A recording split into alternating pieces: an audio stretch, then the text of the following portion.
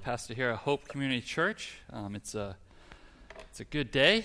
Feels like fall is working its way here, which fortunately means another season's right behind it. Hopefully this year it will be a long season. But today is a good day also because, well, it's the first Sunday of the football season.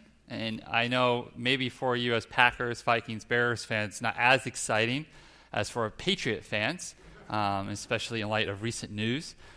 But it's a good day. And on top of that, it's our anniversary. So it's Laura's and I's 12th anniversary. So a lot going on. Busy day for the Killip household today. But today we are here not to talk about football or how long my wife and I have been married. We're here to talk about Christ and His Word and Him crucified. And last week we were in Matthew chapter 21, and this week we're in the second half of that chapter. And we talked last week about how Jesus staged His entrance into Jerusalem on purpose, that He set the stage in order to cause the people to ponder who He is and who He was to them. And this week we start seeing Jesus unapologetically showing who the Messiah is, who the Messiah actually is, in spite of their preconceived notions of who the Messiah is. And we see that one through His words, His teachings, as well as through His actions, especially this week in the temple court.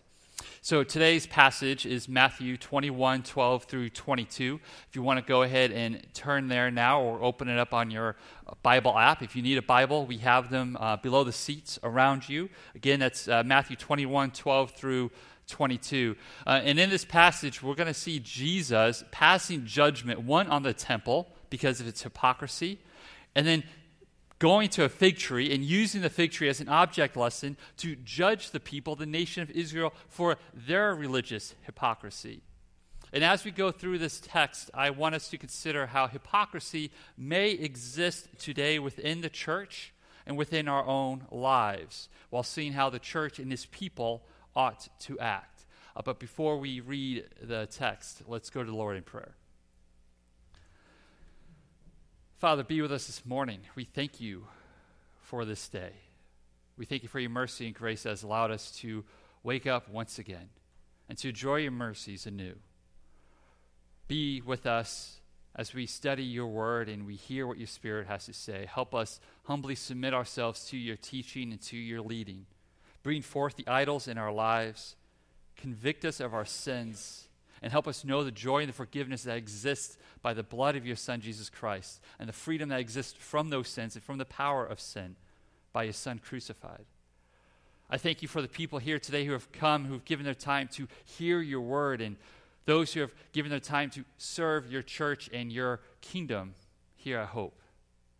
I ask that You will continue to bless those who willfully give themselves, not just only on Sunday mornings, but all days of the week, who open up their homes to do Your work.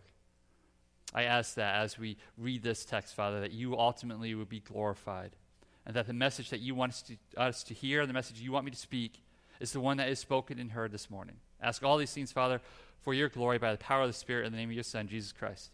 Amen. So let's go ahead and read Matthew 21, 12 through 22. Jesus entered the temple and drove out all who sold and bought in the temple. And He overturned the tables of the money changers and the seats of those who sold pigeons. He said to them, "It is written, 'My house shall be called a house of prayer,' but you make it a den of robbers." And the blind and the lame came to Him in the temple, and He healed them.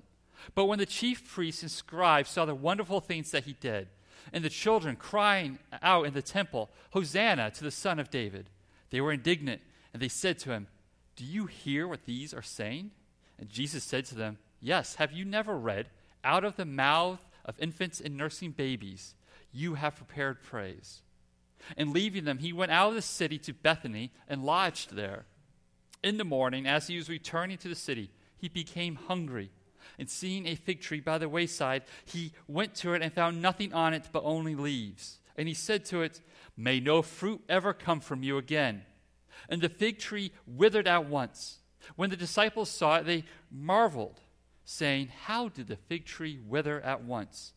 And Jesus answered them, "Truly I say to you, if you have faith and do not doubt, you will not only do what has been done to the fig tree, but even if you say to this mountain, be taken up and thrown into the sea, it will happen.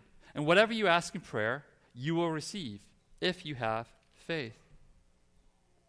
So let's look at this judgment on the temple for its hypocrisy first.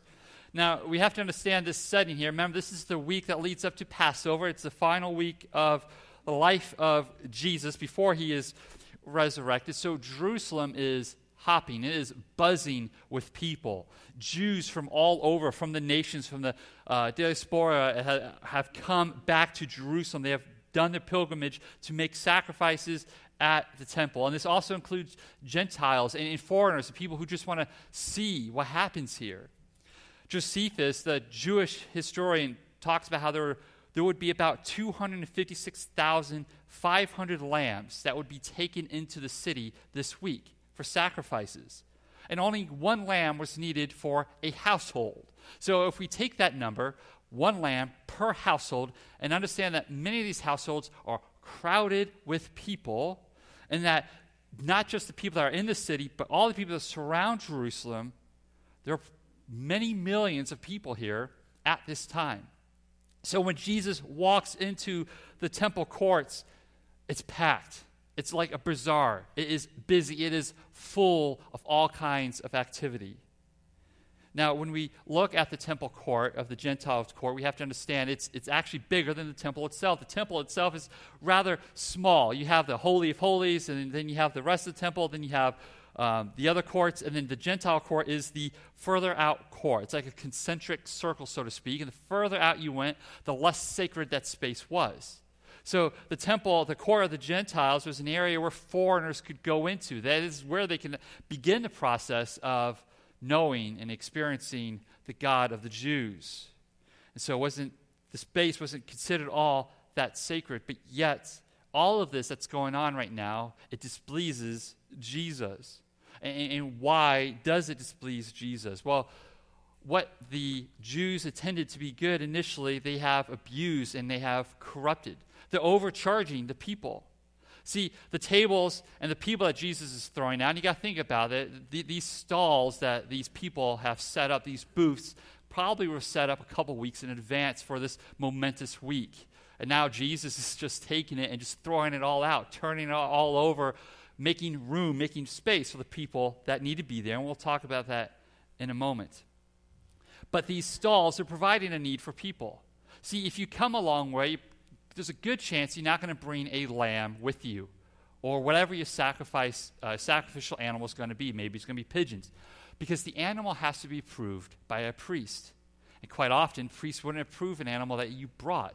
But the animals they did approve were the animals that were sold at a higher than market price value in the temple court. So you wouldn't, if you traveled several days or weeks to come here, why bring an animal that there's a good chance the priest isn't going to approve of it? You're just going to have to pay a higher price to buy that priest-approved, that kosher animal, so to speak, buy it for the sacrifice. And then on top of it, as one commentator talks about, the money changers, right? Because we have different currencies going on here.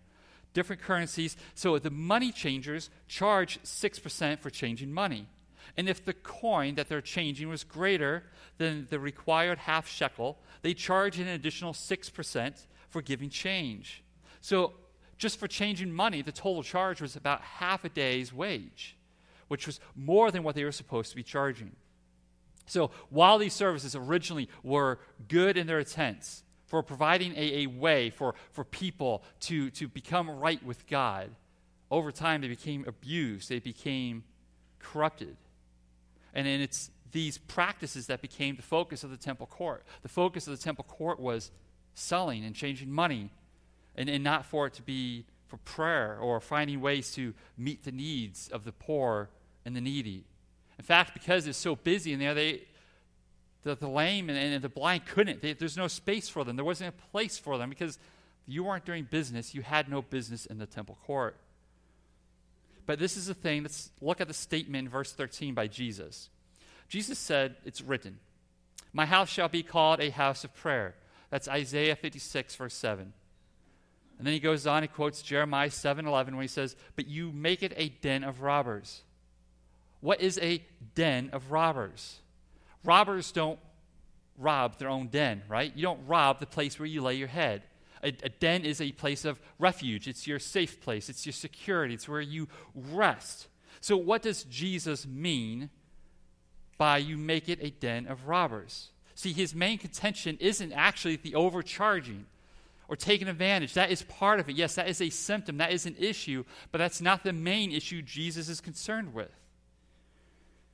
And in order for us to help what the real issue is, what the actual tumor is, what the actual cancer is, let's go to Jeremiah. It's going to be on the screen, Jeremiah 7, and we're going to read 1 through 11. And we'll end with a verse that Jesus quotes. And this is going to give us an idea of what's meant by den of robbers. Exactly what are these people robbing?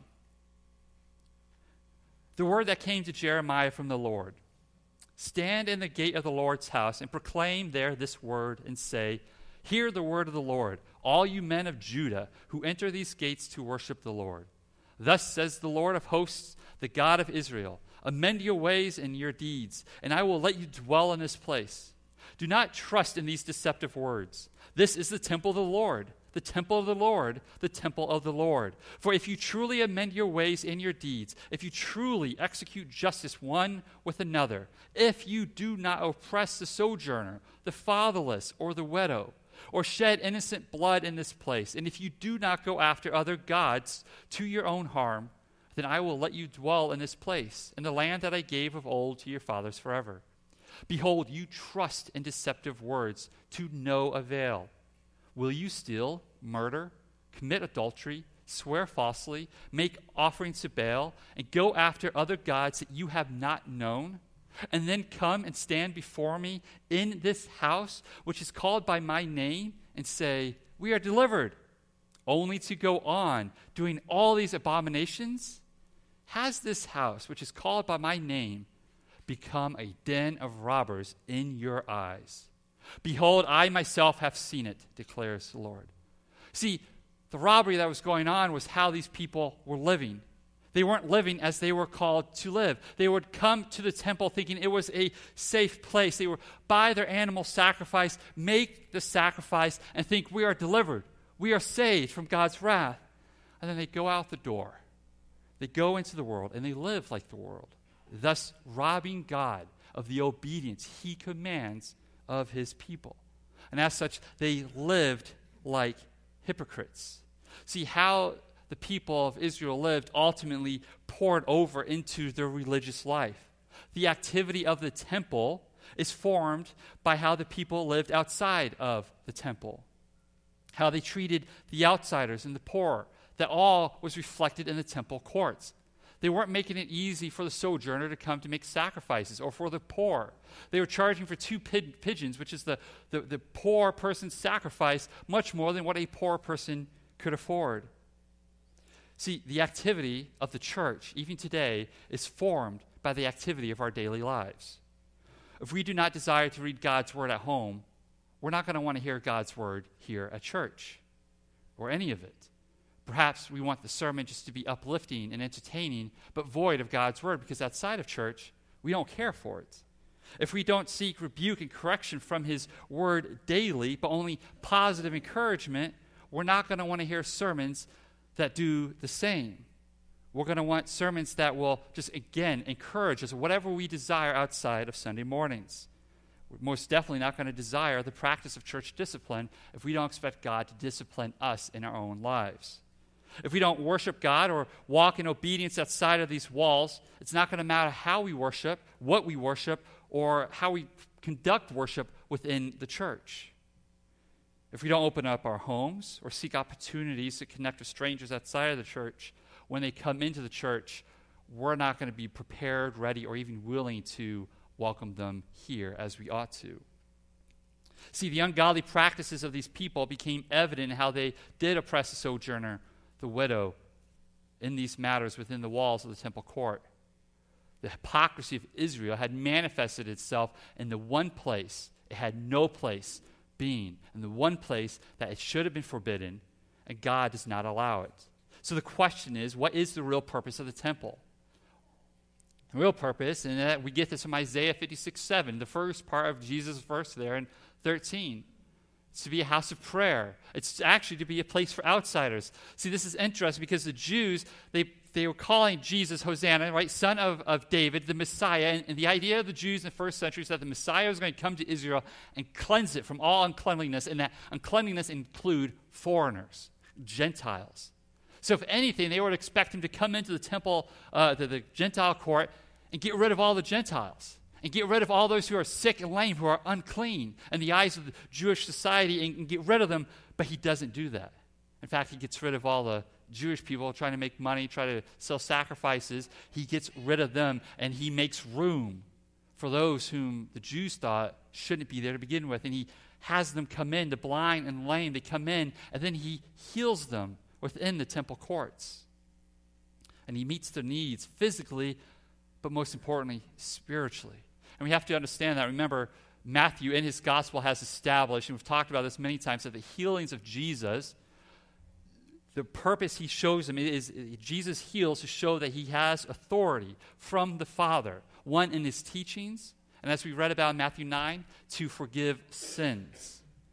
But ultimately, the healings are not what the ministry of Jesus was about. Many people today think that's, if you don't have a ministry of healing, you don't have a ministry of Jesus. But as Luke tells us in 4:43, the ministry of Jesus, the main purpose of Jesus coming, was to preach the good news of the kingdom. The healing was a byproduct of that. The healing was, again, just a sign of his authority and an affirmation of who he is. And when we speak about the authority of Jesus, we're actually going to see next week, we're going to deal with the authority of Jesus being questioned by the religious elite. Now, of course, by welcoming the outsiders, those of the establishment, they are uncomfortable. They're skeptical. They're critical. And the fact that these kids are shouting what was shouted the day before, Hosanna, son of David. Remember last week we talked about this. They're pretty much saying, he's the next king. Here's our king. Here he is. And we'd wonder, well, where are the authorities? Shouldn't this be some concern? And we're like, well, they're probably waiting to see if the crowd dissipates. Well, this is another day, and they're, again, shouting. And this time it's coming from kids. And perhaps these religious leaders and the authorities are concerned, kids shouting in the temple courts really don't need this noise, but they're probably concerned about what they're saying too. But notice the response that Jesus gives them. He doesn't attack them personally. He doesn't go after them. He doesn't call them cowards. He uses Scripture. Anytime he's questioned, anytime his authority is questioned, anytime his ministry is questioned or the fruit of it is questioned, he never goes after the critic or the cynic by attacking them. He never makes it personal. He always uses Scripture. Now, the Scripture he used might sting a bit to the person who hears it, but he's always using the authority of the Word of God to defend what he is doing. And I think this is a good sign of anyone who is a teacher of God, that how they respond to criticism is important. If they don't use Scripture, if when you criticize their ministry or why they're doing it, and they respond by personal attacks or they make stuff up and they don't go to Scripture, that is a sign to be wary of them. You can just go on Twitter and just follow some popular teachers' Twitter feeds, and you will see what I mean. It won't take you long to find how some people respond to criticism and how unbiblical it can be. But anytime somebody comes to our ministry or your ministry and says, well, why are you doing this? Or they criticize it, use Scripture. Talk about why it works within the kingdom, within the authority of God. Be like Jesus in this respect. And ultimately, if we can't justify what we are doing within the church, if we can't justify the ministry that we are a part of by connecting it to Scripture or who God is, you have to ask yourself, well, why am I doing it? And perhaps that happens, and then you just think, oh, that's a good point. Maybe we shouldn't be doing it. If we can't connect it to His Word and to Christ crucified, why are we doing it? And this is why here I hope we can sit, all the things that we do, we ask that question. Why are we doing it? Why do our children ministries exist? Why do we do coffee? It's coffee. Why do we purchase that? Well, Bella Goose is a kingdom ministry. It provides a ministry to human trafficking victims, the sex trafficking victims, to provide job training, and it gets them connected with the gospel. So we bless another ministry by providing it, and when you provide money for that, it allows us to make the purchase of that premium coffee, and that profit they use, and we use any money above that to go towards the Deacons Fund, which blesses other people in need. So if our answer does not involve glorifying God through the proclamation and praise of his Son, Jesus Christ, then we ultimately should let it go. And we should be fine with that. It might hurt if it's something special to you. But we have to deny ourselves, follow him, and take up our cross. He is first in all things. But it's not just about the temple. And it's not just about this building. The church is more than a building. In fact, the building isn't the church. The building is a tool that is used by the church. And the church are the people. And it's the people of Israel that Jesus judges next. It's not the temple itself that God gets mad at. When you read in Ezekiel, when the Spirit leaves the temple in Ezekiel 10, it's because of the actions of the people. It's not because the temple is lacking, but it's because of the hearts of the people of Israel. They weren't with him. So Jesus, now he moves on. He's going to use a fig tree here to judge the hypocrisy of the people of Israel.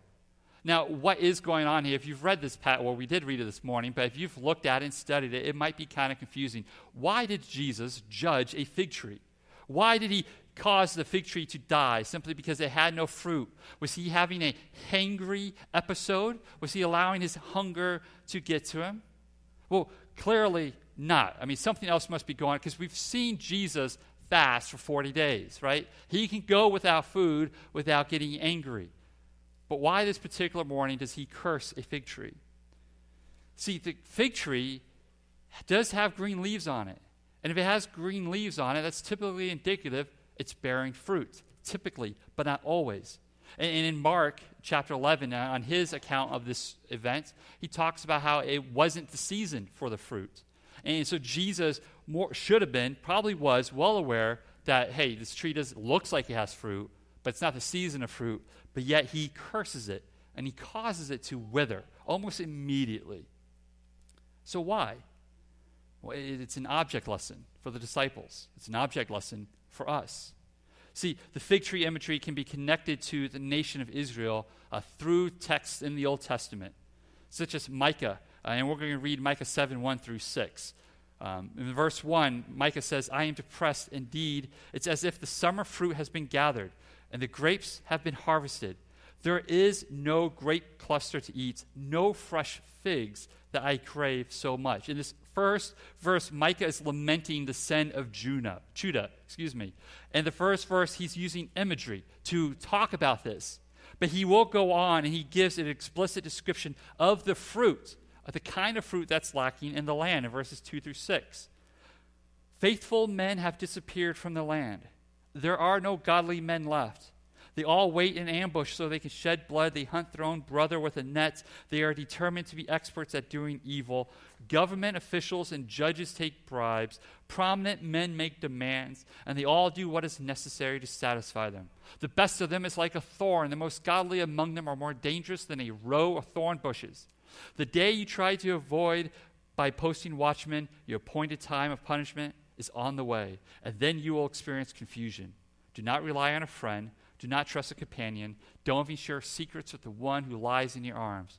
For a son thinks his father is a fool. A daughter challenges her mother, and a daughter-in-law her mother-in-law. A man's enemies are his own servants. And then another verse, Jeremiah 8:13, at the end of a passage that's similar, that speaks about the consequences for willfully disregarding the instructions and the teachings of God and doing things as they see fit. Jeremiah writes, I will take away their harvest, says the Lord. There will be no grapes on their vines. There will be no figs on their fig trees. Even the leaves on their trees will wither. The crops that I gave them will be taken away. See, the fig tree was fruitful in appearance, but ultimately it was barren, spiritually barren. Such was the nation of Israel. The temple was beautiful. It was impressive. It was attractive. And you could tell because people were drawn to it. Just like the green leaves on the fig tree drew Jesus to it, but upon closer inspection, the temple was spiritually barren. It had no fruit that it was supposed to have. The temple was lacking because the people themselves were lacking. The activity of the people's daily lives, as we spoke about, formed the activity of the temple. A profession of faith with their mouths, but a profession absence in practice. The tree professed, I have fruits, but it had no fruits. The temple professed it had fruit, but it had no fruit. The people were lacking. And this is a problem with historical roots for the nation of Israel. Again, Old Testament, Ezekiel, these prophets, if you've never read the prophets, read them.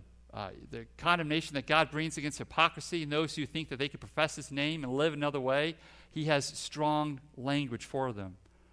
But again, Ezekiel 33, verses 30 through 32. But as for you, son of man, he's talking to Ezekiel, your people who are talking about you by the walls and at the doors of the houses, say to one another, come hear the word that comes from the Lord. They come to you in crowds, and they sit in front of you as many people. They hear your words, but do not obey them. For they talk lustfully, and their heart is set on their own advantage. Realize that to them you are like a sensual song, a beautiful voice and skilled musician. They hear your words, but they do not obey them. Again, how we live, what we focus on during the week, forms our expectations of the church, as we spoke about earlier. It also forms the fruit or the lack of fruit that the church will have. If we are not careful, though we might be faithful to the church, yet we are not faithful to God, then we are just like these hypocrites of Israel. We are just like this fig tree. We praise God for what he has provided for us here. We praise him for all the good things in our lives. But the question is, do we obey him? Do we, like the people in Ezekiel, tell people, hey, come to our church, hear what has to be said? And then out Monday morning or Saturday night, we clearly don't hear what has to be said. Are we like the fig tree, fruitful in appearance, but spiritually barren? We come to church faithfully. We serve in ministry faithfully, but the way we live at home is divorced from that reality. It's like being married, but you sleep with your spouse one night a week, and the other 6 nights a week, you sleep with a different person. Think about that. Would that be considered a marriage? Would that even be considered being faithful? Of course not. But yet for many within the church, this is exactly how we treat God. We give him Sunday, sometimes not even Sunday, sometimes not even just a couple hours on Sunday. But we might give them Sunday. We walk out thinking we are saved, we are delivered, and then we live and we sleep with the world on Monday morning, Tuesday, Wednesday, and so forth. And then Sunday morning, we wake up and we're like, oh yeah, I better go spend some time with my beloved. Is that faithful? And when you read the Old Testament, like Hosea, adultery is the image that God uses to talk about hypocrisy and the people of Israel and those who would call on his name, but yet dance with the world the rest of the week. What we watch, what we listen to, how we spend our time, that's how we know if we're really listening to what's being said on Sunday morning, if we're really listening or seeing, understanding what we are reading day to day. What we pour into our lives, what we allow ourselves to be exposed to, is an indication on whether or not we are followers of Christ. If your assurance of salvation is rooted in your involvement with the church, you have no assurance. Our assurance is not rooted in the works of the church.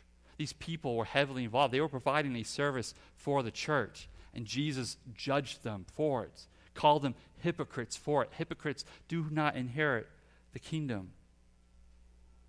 And in fact, if you are putting your faith in how you serve the church and not in Christ alone, you are just like these people. If your life is not a reflection of that life that is united with Christ, that's united through baptism, in his death, in his resurrection, having that Holy Spirit within you, giving you a new life, being born again, if it's not connected that way, and you don't have that assurance, which is known by being obedient to his commands, as 1 John tells us, then you have no assurance at all. See, God, being who he is, deserves our worship, not just one day a week, but every day and every moment. In fact, how we live our lives is an act of worship. It's either going to be worthy worship or it's not going to be worthy worship. And as we live our lives as acts of worship, we inherently engage in ministry to those around us. You cannot worship God the Father, God the Son, God the Spirit with your day-to-day life without ministering to others. It's actually a beautiful thing that as you fill your life up with the good news of the gospel, it will overflow into the lives of others. And if you're not ministering to others, to your neighbors, your coworkers, your classmates, you're not worshiping God. You're robbing him of the glory that's due to him. He is to be proclaimed to all. So the final question, what is needed? What can help us with this hypocrisy, with this issue? How can we walk as Jesus wants us to? And the answer is rather obvious, and it's in the last part of the passage. Faith is needed, specifically faith in Christ. But we have to ask ourselves, what kind of faith is this? Jesus says if you have faith without doubt, you can send mountains into the sea. You can cause the fig tree to wither. And we've heard this expression about mountains being tossed in the sea a few times already. It's an idiom. It's a proverbial expression to talk about problems and challenges in our lives that we can overcome by proper faith. Jesus isn't teaching us how we can reshape or alter the topography of the world. I think that would come in rather handy in dealing with natural disasters and hurricanes, but that's not what he's teaching. It's about how we can overcome the challenges in our lives. But to do this, we must have faith, and faith that has no doubt. And when we ask ourselves, what is this faith exactly, James helps us. In James 1, and this is the brother of Jesus, half-brother of Jesus, who came to faith after Jesus' ministry. James 1 through 6 through 7 writes, "But he must ask in faith without doubting. For the one who doubts is like a wave of the sea blown and tossed around by the wind. For that person must not suppose that he will receive anything from the Lord, since he is a double-minded individual, unstable in all his ways." This idea of being double-minded and having doubt is the idea of trusting God one moment, but then living as the world wants you to live, or then going back to the world once God has delivered you from whatever situation you needed his wisdom for, then you go back to the ways of the world, which probably got you in the situation to begin with. You cannot have that kind of faith. It will not work. That's the faith of the people of the temple who were giving the sacrifice, thinking that they were saved, and then going out with the rest of the world.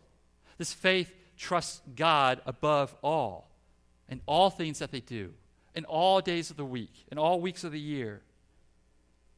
And we know we have this faith by how we live outside of these walls. It's easy to come in here, put on a show, put on that mask, and pretend to be one of us.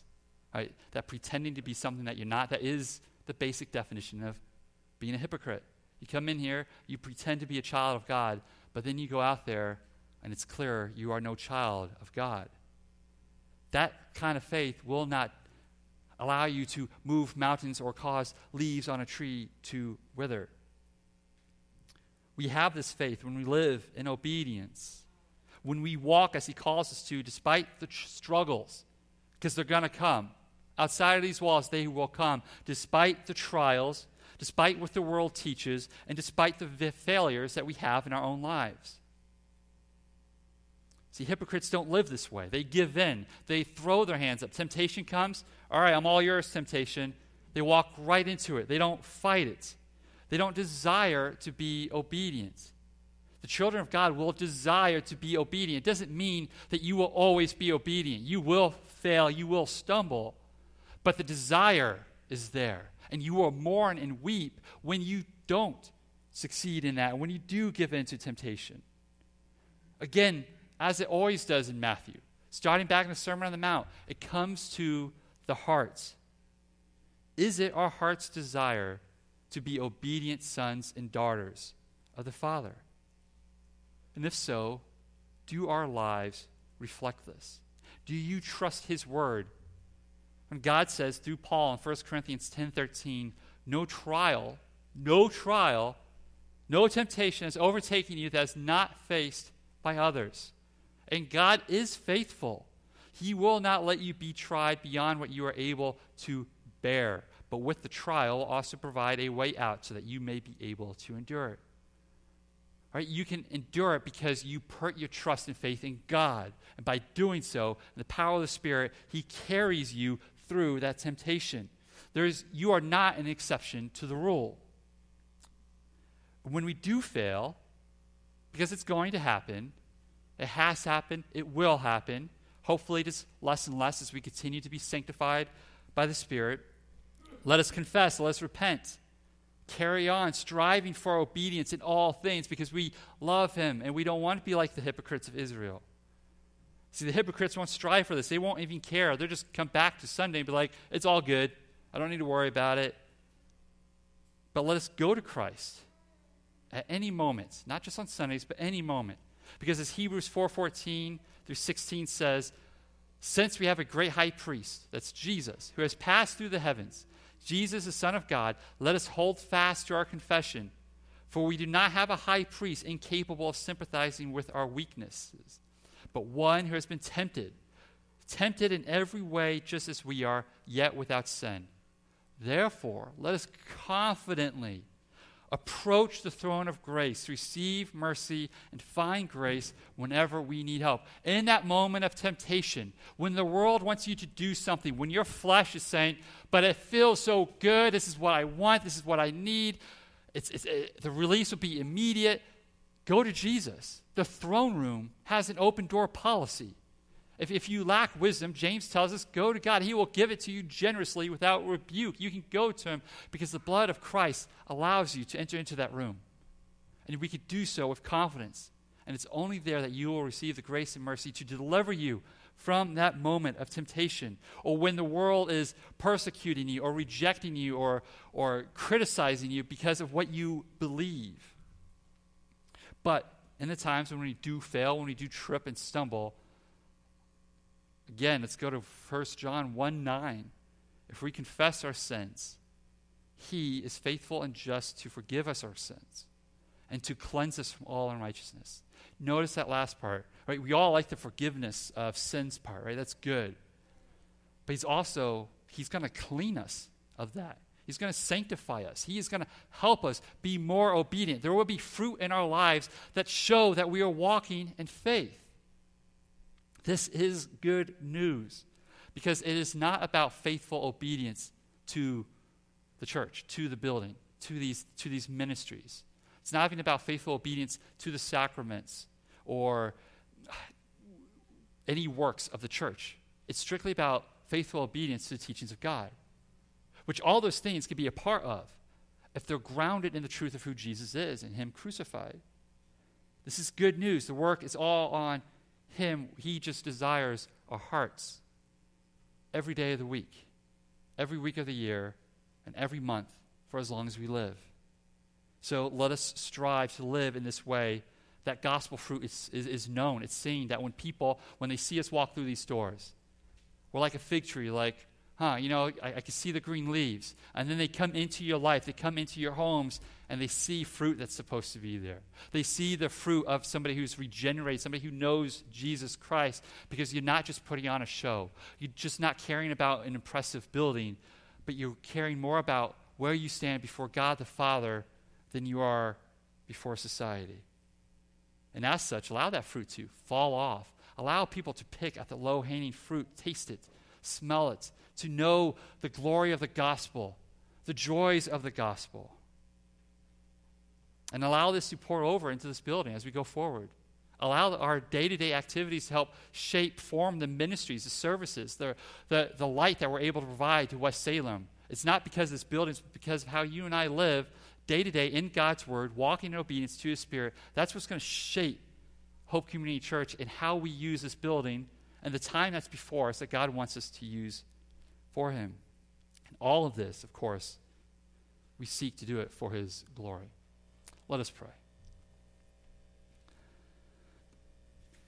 Father, thank You for Your mercy and grace, and I pray that the words here this morning will strike true in all of our hearts and souls, and that Your Spirit will use your word to convict and divide what's in us, Father, from the unholy and the holy, and that we will strive after the holy. And that for those of us who your word might have stung a bit this morning, I ask that you bless us with your grace and mercy, and that we can drink from that, trust in that. And you know that despite our past failings, that every moment is a new moment for us to continue to walk in your steps, and that you have not abandoned us or left us despite our unfaithfulness.